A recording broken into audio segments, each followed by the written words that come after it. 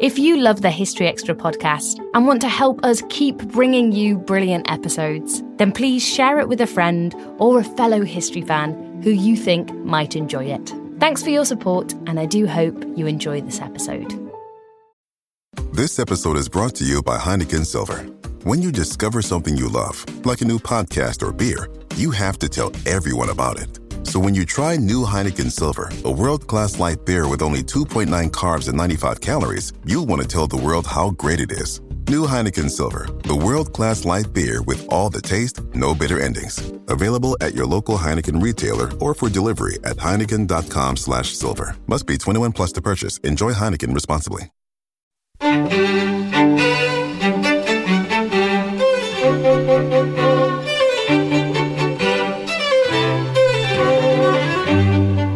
Hello and welcome to the History Extra podcast from BBC History Magazine, Britain's best-selling history magazine.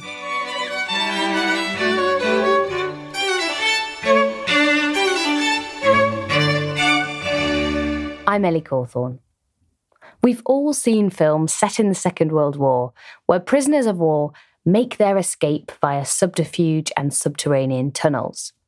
But decades before, two First World War officers held captive in Turkey turned to a more unlikely tool to make their escape, a Ouija board. Margalit Fox's new book, The Confidence Men, charts their story, and she spoke to our deputy editor, Matt Elton, about the remarkable twists and turns in their bid for freedom and what it can tell us about wider beliefs of the era.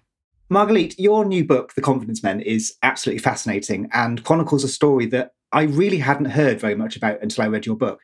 Could you just talk us through, I suppose, the context and the headline most remarkable thing that happens in your story, I suppose? Well, I'm glad you asked that question in that way. I deplore the phrase elevator pitch because it's so Gen Z and glib. However, it has tremendous utility in getting us into this story and in telling listeners where my head was when I first encountered it, quite by accident, 3 years ago in 2018. And if I were to make the elevator pitch for the story of the Confidence Men, it would go exactly like this. In the depths of World War I, two handsome young British officers escaped from a remote Turkish POW camp by means of a Ouija board.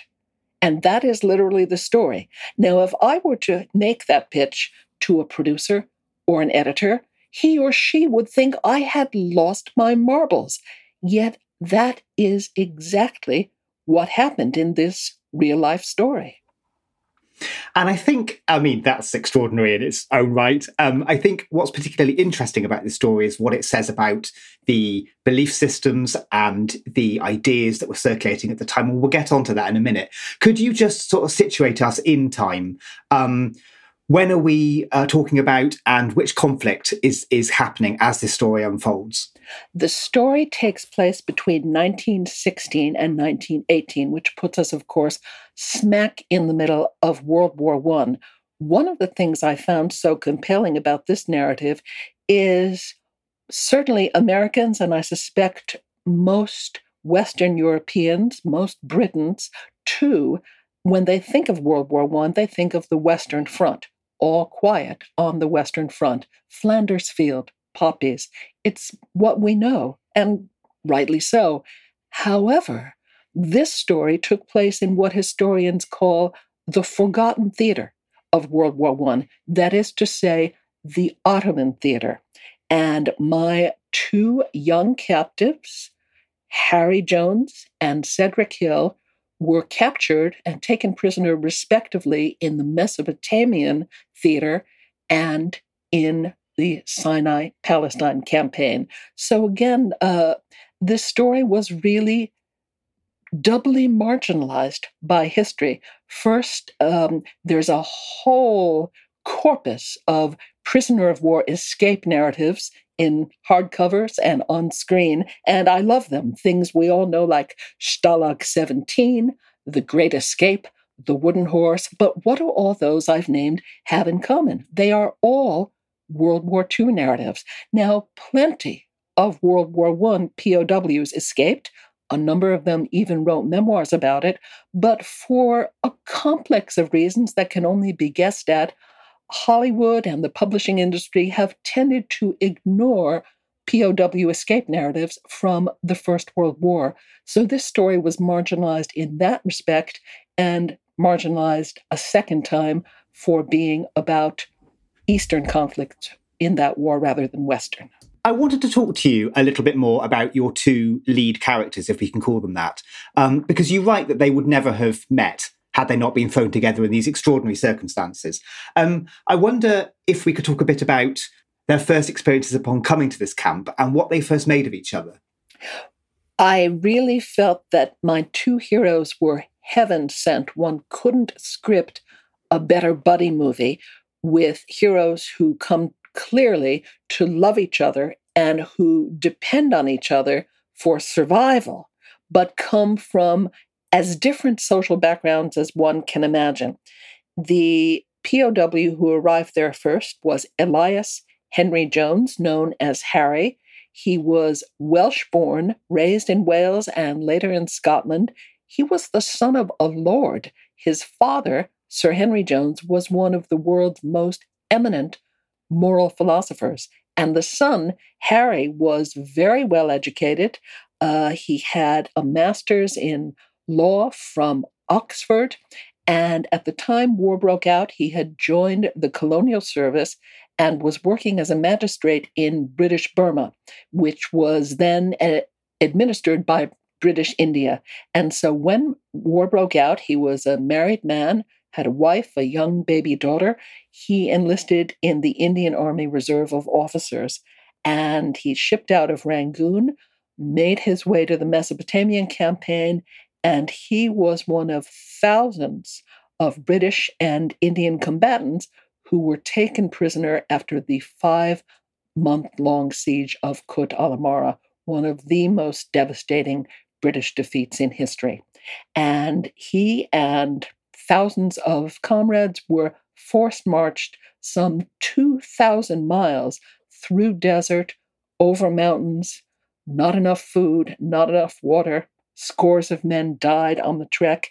And after 2 months of this, he found himself in Yozgad, one of the most remote POW camps in Turkey. It's 4,000 feet up in the mountains of Anatolia.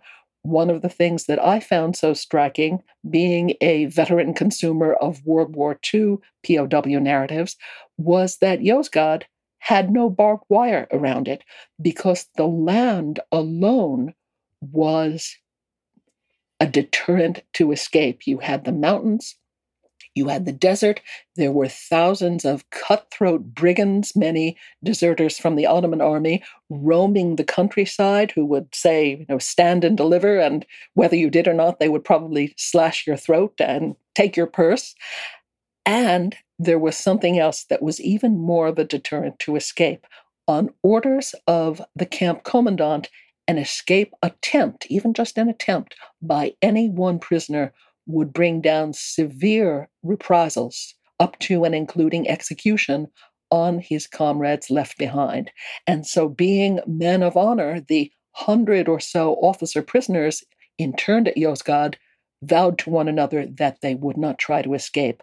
Yet many, including Jones and his future co-conspirator, the Australian aviator Cedric Hill, dreamed of escape. So the burning, urgent question was, how do you contrive to escape while keeping your compatriots safe? And what I find remarkable is, in these extraordinary circumstances, this remote, forbidding camp, its inmates turn to all sorts of things to keep them occupied. Can you talk us through some of the things they did just to pass the time? Absolutely. And in this camp, conditions obviously were not great. It was a POW camp. It was remote. The Ottoman civilians and combatants themselves were experiencing the privations of wartime, so they didn't have good enough food. All of the usual things were missing. But as Jones eloquently says in his own memoir of 1919, The Road to Endor, the most urgent consideration was, how do you get through the day? How do you stave off that crushing boredom and despair that is part and parcel of life in captivity? And little did I know when I began work on this book in 2018, how germane the story of lockdown with depression and boredom and ennui and not enough to do would resonate for us 100 years on in 2020, 2021. What the prisoners were courting was a psychological malady that would very shortly afterwards be named barbed wire disease. It was diagnosed and named by a Swiss physician, Adolf Vischer, in 1918, based on his studies of World War I prisoners. And indeed, the things that characterize barbed wire disease are ennui, boredom, hopelessness, nightmares, a lot of the same stuff that the whole world has been experiencing 100 years on. And so to stave off these feelings of hopelessness and boredom, the prisoners at Yozgad contrived all sorts of entertainments for themselves. They taught continuing education classes in French and Spanish and mathematics. They gave lectures mostly on things that they had done in their civilian lives. As one of the prisoners wrote in his memoir, the most popular lectures were on non-military subjects. We had all had enough of war. And they put on shows. They put on a Christmas panto called The Fair Maiden of Yozgad, which had to be rehearsed in secret and performed in secret for one night only, because it lampooned their captors in terms that left very little to the imagination. And had they been caught doing that, it would have meant, at best, solitary confinement for everyone involved in putting on the show. So a great portion of every day was devoted just to keeping themselves engaged and going, and from slipping into that slough of despond that is a hallmark of life in captivity. Thank you. I think I'm right in saying that it was in February 1917 that the seeds of the idea that was to spring them out, if you like, came. What form did those seeds take? An innocuous postcard. Harry Jones, who was in one of the two buildings that were primarily used to house prisoners. He was in a building called Upper House. It should be noted that these buildings, with no barbed wire around them, had once been private homes. They were sadly conveniently empty thanks to the massacre of their Armenian owners in the 1915 genocide, the year before the British officers arrived at Yozgad. So in his building, which was known as Upper House, there arrived one day an innocuous postcard from one of his aunts in Britain.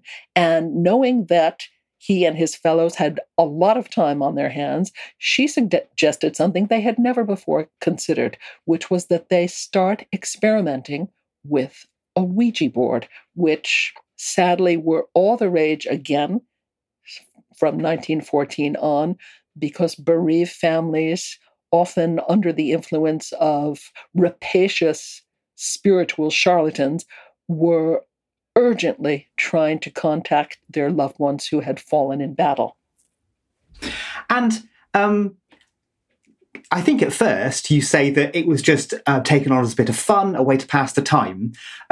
What led to it then becoming something they thought they could use to do something else with, something more practical? It was indeed just a lark, as Jones, who was an inveterate practical joker, wrote in his memoir. It was a rag with no definite aim in view, but the men loved it, and Jones was no fool. He knows, whom do men who've been prisoners and been away from their families for 2 years want to hear from?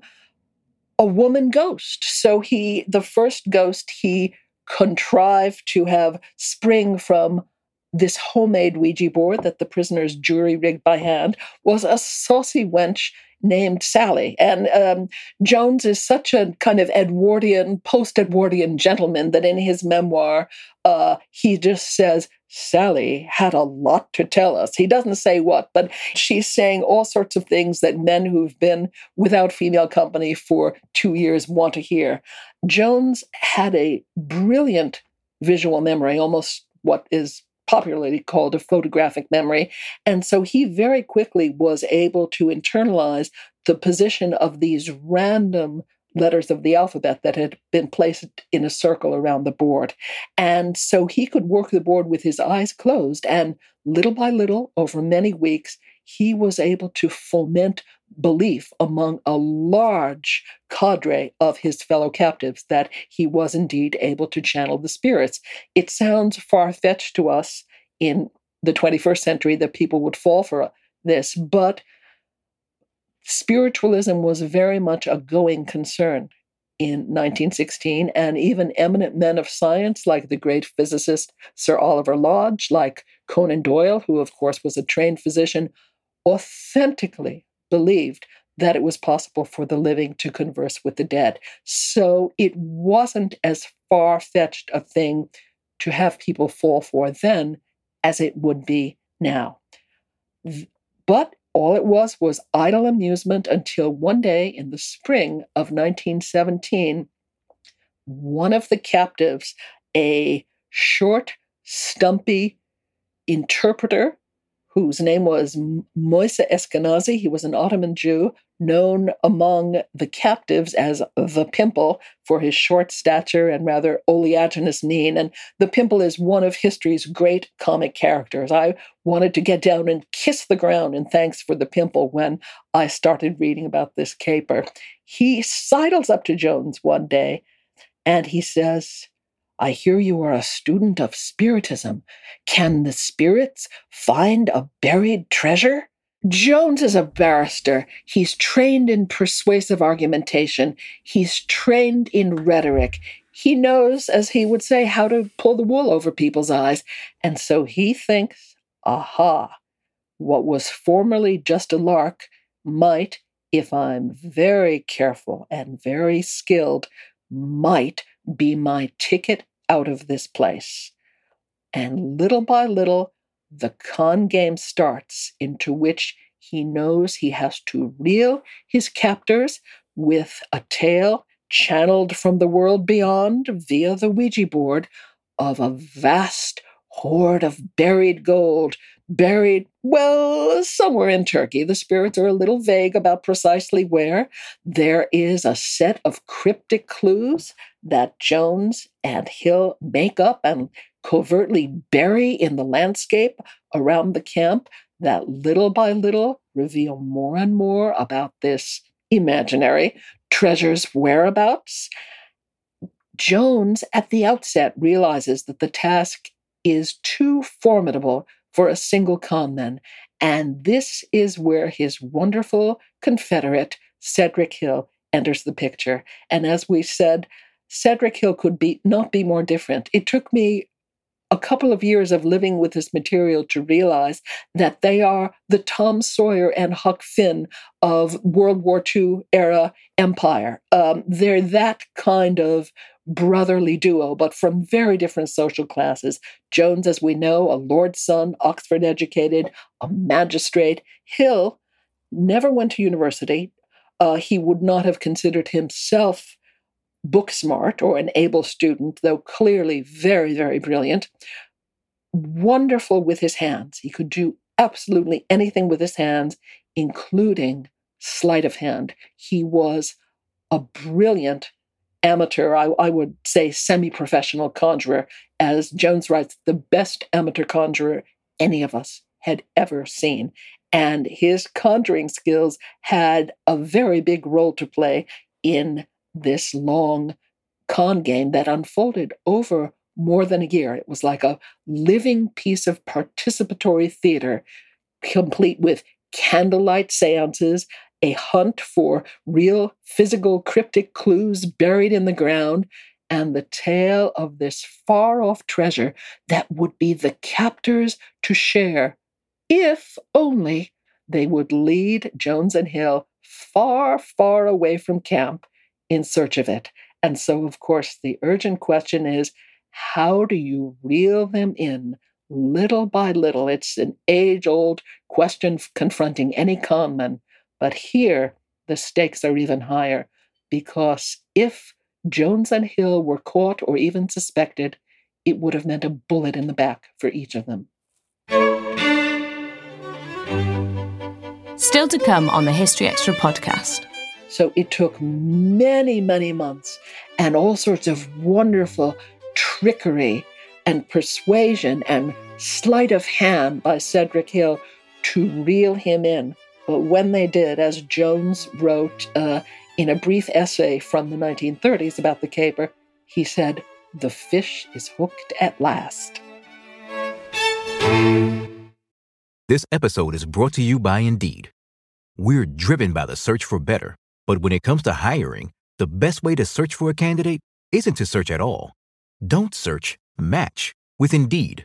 Use Indeed for scheduling, screening, and messaging so you can connect with candidates faster.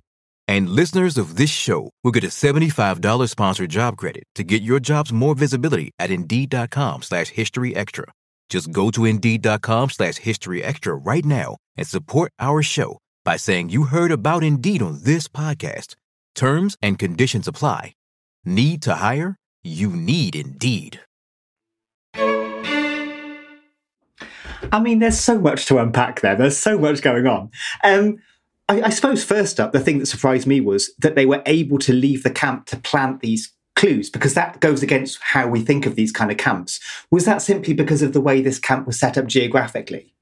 It's partly because of the way the camp was set up geographically, partly because the guards were very geriatric. They were local men who were clearly too old for proper military service, so they'd been recruited or conscripted to serve as guards.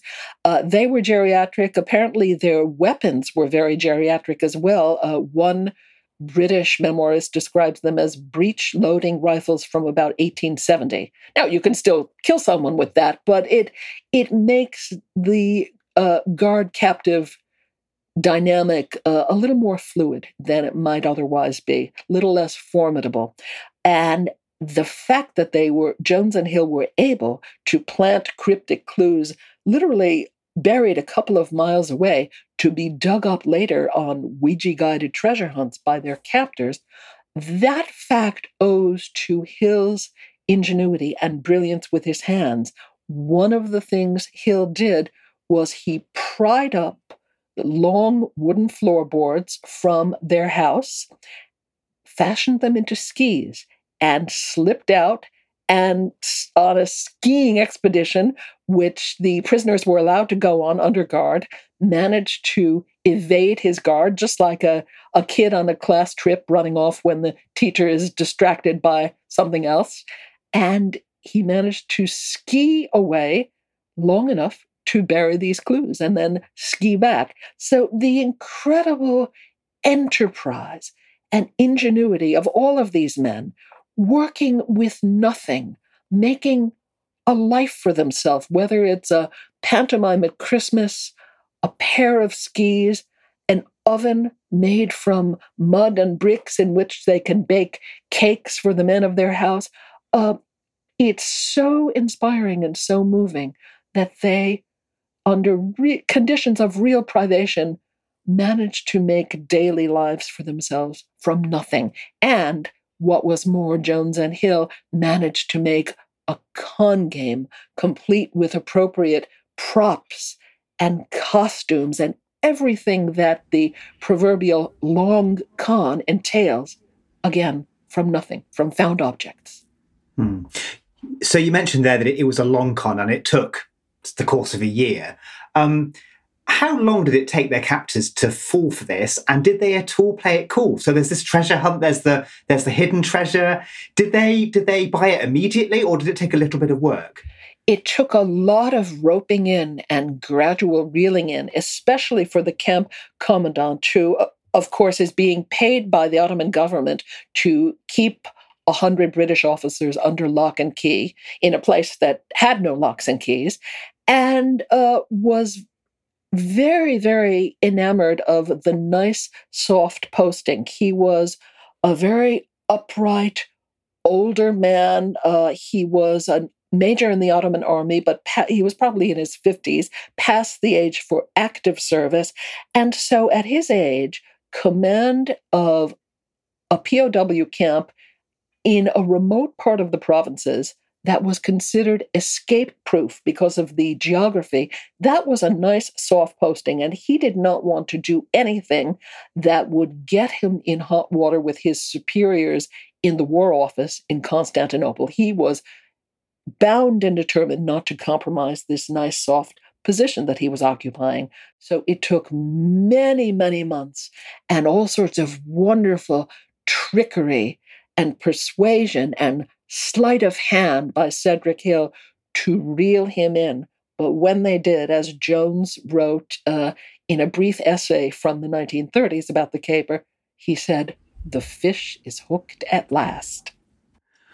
And once he'd got that fish hooked, the idea was that these two men would lead their captors to find this treasure. Is that right? And then make their escape? Correct. The plan was that the spook, as this Ur ghost who was the one superintending the treasure hunt from the beyond, the spook told the captors, and they even got the commandant to start attending clandestine seances with the homemade Ouija board, candles set in old tins and jam jars illuminating the space at night, because of course ghosts only come out at night. At one of these seances, the spook made clear that there were 3 clues that together gave the location of this buried treasure. It should be noted that the treasure was the property of a wealthy Armenian of the town of Yozgat who, anticipating the coming genocide, converted his wealth to gold and buried it in a spot known only to him. He made up 3 clues that together revealed the treasure's whereabouts. One gave the compass direction to measure, another gave the distance to measure, and the third most vital clue, the spot from which to measure. He gave these 3 clues to each of 3 trusted friends whom he expected to survive the war, with the instructions, if I don't survive after the war, join forces, dig up the clues, find the treasure, and provide for my family.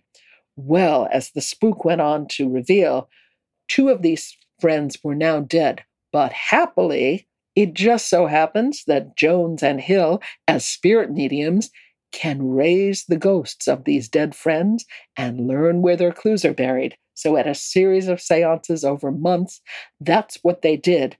The object was to get tangible proof that their captors were now complicit with captives. And talk about a firing offense in wartime, probably a firing squad offense.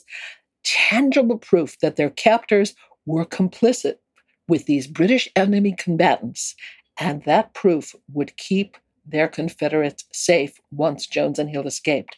So on the hunt for the first clue, which Hill on his skis had buried about 2 miles from camp, Hill, wielding a tiny concealed camera that he had smuggled in, a vest pocket Kodak, which was the newest new thing, very small, wielding that concealed camera, Hill photographed the commandant and 2 of his underlings, the pimple and a third man known as the cook. He photographed them in the act with Jones, who's also in the frame, of digging up that first clue.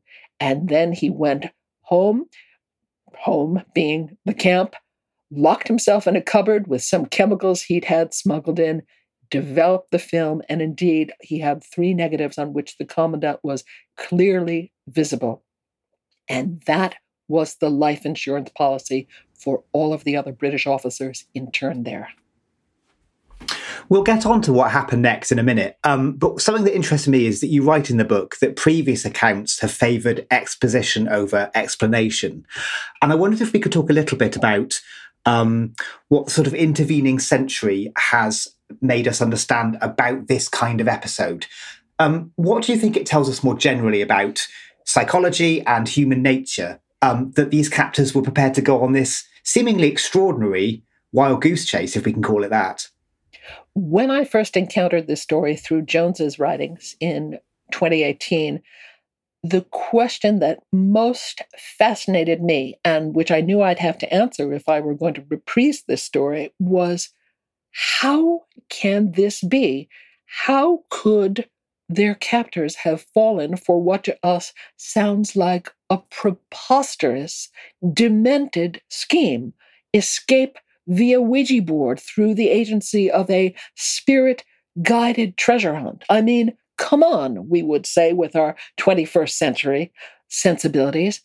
But I realized that the larger question, which would in turn answer that question, was how does a master manipulator foment and sustain belief? And correspondingly, what makes his converts believe things that are patently false in the face of thundering counter evidence? And of course, it's no great leap of imagination to see that the answers go a long way to explaining some of the preposterous mass delusions of our own time. That vaccines for COVID rewire your DNA, and therefore you won't take vaccine. And even if it means you'll die. This is, of course, the salient and most newsworthy popular delusion of our own time. We're living through it right now. And the reasons that people choose to believe these preposterous ideas have not changed because the human psyche hasn't changed. So our reasons in 2021 are exactly the same as the Turks' reasons, the Ottomans' reasons in believing Jones and Hill's outrageous scheme in 1918. So as much as they're rooted in the desire for answers after the First World War and the rise of spiritualism that happened because of it, you think there are lessons here for us in the 21st century? Would you say that's true? Absolutely. They're de facto lessons and not ones that I had expected when pre-COVID I started work on this book. But without giving too much away, it's very clear that the work of a con man, and Jones had studied psychology as an undergraduate. I think he knew this well, perhaps not in these terms. This is rooted in what psychologists now call coercive persuasion, which we colloquially call brainwashing. And it depends on the ability of a master manipulator, be he a con man, a cult leader, a political demagogue, an advertising man. It's based on his ability slowly, so subtly that his marks are not aware of it, to reel people in, preempt critical thinking, and get them to come over to looking at the world in precisely the way he wants them to see it. And of course, that psychological gambit has not changed. If anything, it's only been strengthened with time, thanks to the advanced communications media we have now. Radio, television, and of course, social media makes false belief run rampant. So I think it's only gotten worse, if anything. We've left the historical narrative on a bit of a cliffhanger, and as listeners might suspect, there's a third act to this story. I wondered if you could talk through as much as you're happy to about some of the things that happen next, because it's extraordinary in its own right. Yes, indeed. And so, again, the story is heaven sent. It cleaves naturally into a classic 3-act structure. And indeed, in Act 1, we meet our two principals, Jones, the patrician, Hill, the working-class country boy, the Australian aviator, self-taught magician. Act 2, we see them joining forces and the narrative of the con game taking shape. And just as they are on the eve of success, they are literally about to have their captors willingly take them far from camp to search for the elusive third clue, which of course doesn't exist. We know that. Jones and Hill knows that. The captors don't. They're going to search for this elusive third clue, which involves going 300 miles south to the Mediterranean coast, from which Jones and Hill plan to make a daring escape over the water to Cyprus. They are on the eve of that. Freedom is in sight when something goes terribly, terribly wrong. And it's very much like a caper film, Ocean's 11, that whole genre, where the bank robbers have worked out when the night watchman makes his rounds. They've worked out the combination to the safe. The getaway car is parked at the curb with the motor running. They're just about to be on the eve of success when something goes wrong. The getaway car gets parked in. There's a flat tire. A cop comes along. So too with Jones and Hill. They are betrayed, albeit inadvertently, but a betrayal nonetheless. Suddenly, the entire plan that they have spent a year passionately working on in secret, the entire plan is blown to smithereens. They have to very quickly come up with a plan B, which is the darkest and most life-threatening turn their story takes yet. Are you happy to give us any clues, or should we leave that up to readers to find out? Well, again, I'll give you my despised but useful phrase, the elevator pitch. Their plan B is to go insane overnight. Why? Because if, and this is a very remote chance, as Jones says, we were working now at our last hope. Their last hope is if they can convince expert psychiatrists, alienists, as they would have been called then, that they have authentically lost their minds. And of course, each of them, to make it more convincing, has to come down with a different type of insanity. If they can be transported to a big hospital in Constantinople, get certified as madmen, there is the slender chance that they can be repatriated to Britain in an official government exchange of sick prisoners. This is literally their last hope. And so this is where Stalag 17 becomes One Flew Over the Cuckoo's Nest. And indeed, they learn through the helpful coaching of an Indian Army doctor who was one of their fellow captives and the only one in whom they confide their plans. He teaches each of them how to be a very convincing madman of a different stripe. They are transported to a hospital in Constantinople and deposited in, as it was known, the Mad Ward. They expect to spend a few weeks there for various reasons, because various things keep going wrong. They are there for 6 months, having to sham insanity and fool world-class medical experts every hour of every day. I mean, these men are absolutely extraordinary. Do you think, we've talked a bit about the sort of context of the time and the views and the values that were around at the time. Do you think that these two men are products of their time and that some of their extraordinariness can be put down to that? Or do you just think that in their own right as people, they're just remarkable people? I think it's the coincidence of both. And you hit the two salient nails on the head.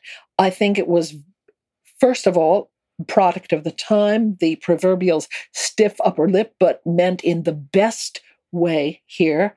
The ultimate keep calm and carry on, if we can apply that retrospectively to World War I.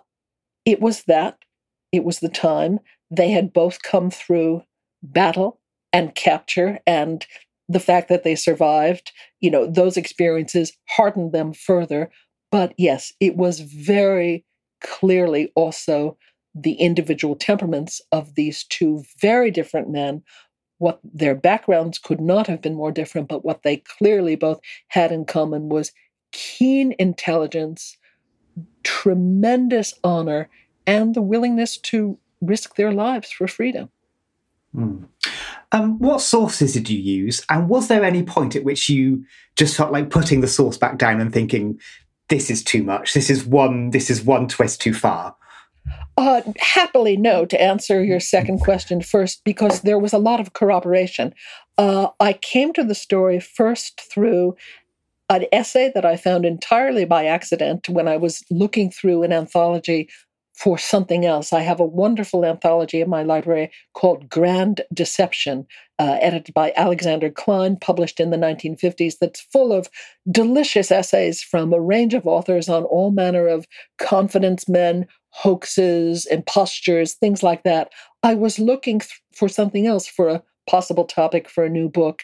My eye fell on an essay with the most tantalizing title I have ever seen on a work of nonfiction. It was called The Invisible Accomplice. Well, how could I not stop and read something called that? And it was a brief essay by Jones, our lead protagonist, written in the 1930s, reprising their escapade in brief. And that, in turn, led me back to Jones's book-length memoir, The Road to Endor, published in 1919, just after the war.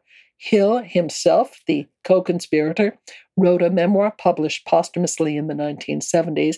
And happily, there are a number of other memoirs by other prisoners at Yozgad camp from that time, which corroborated some of these outlandish seeming details. These men were not participants in the escape plot. They were not let in on it at the time, but they attended the group seances by which Jones started fomenting belief first among his fellow captives. And again, he was very smart, trained as a barrister. He knew that in order to reel in his captors, he would first have to attain a critical mass of belief among the fellow captives. And since there are no secrets in a POW camp, word very quickly reached the captors that there was this remarkable thing going on in Upper House where Jones was channeling the spirits and receiving messages from the beyond. And that was the point at which the critical mass tipped this harmless practical joke into an earnest attempt at escape. Did they know that they were being left behind, these other prisoners, and how did they feel about that? They did not know that an escape plot was going on at all. The only prisoner in whom Jones and Hill eventually confided was this Indian Army doctor, Major O'Farrell, who was a wonderful source of support and counsel when he trained them to be convincing madmen. But nobody else knew because, of course, the more people know about any sort of clandestine plot, the greater the risk. And again, Jones and Hill were very, very smart. They very rarely made any mistakes because they planned and thought things through and troubleshooted things so very carefully. That was Margalit Fox. Her book is The Confidence Men: How Two Prisoners of War Engineered the Most Remarkable Escape in History. That's out now, published by Profile, and there's a link in the show notes. Thanks for listening. This podcast was produced by Ben Hewitt, Jack Bateman, and Brittany Colley. Join us tomorrow when we've got a panel discussion on the state of history education in 2021.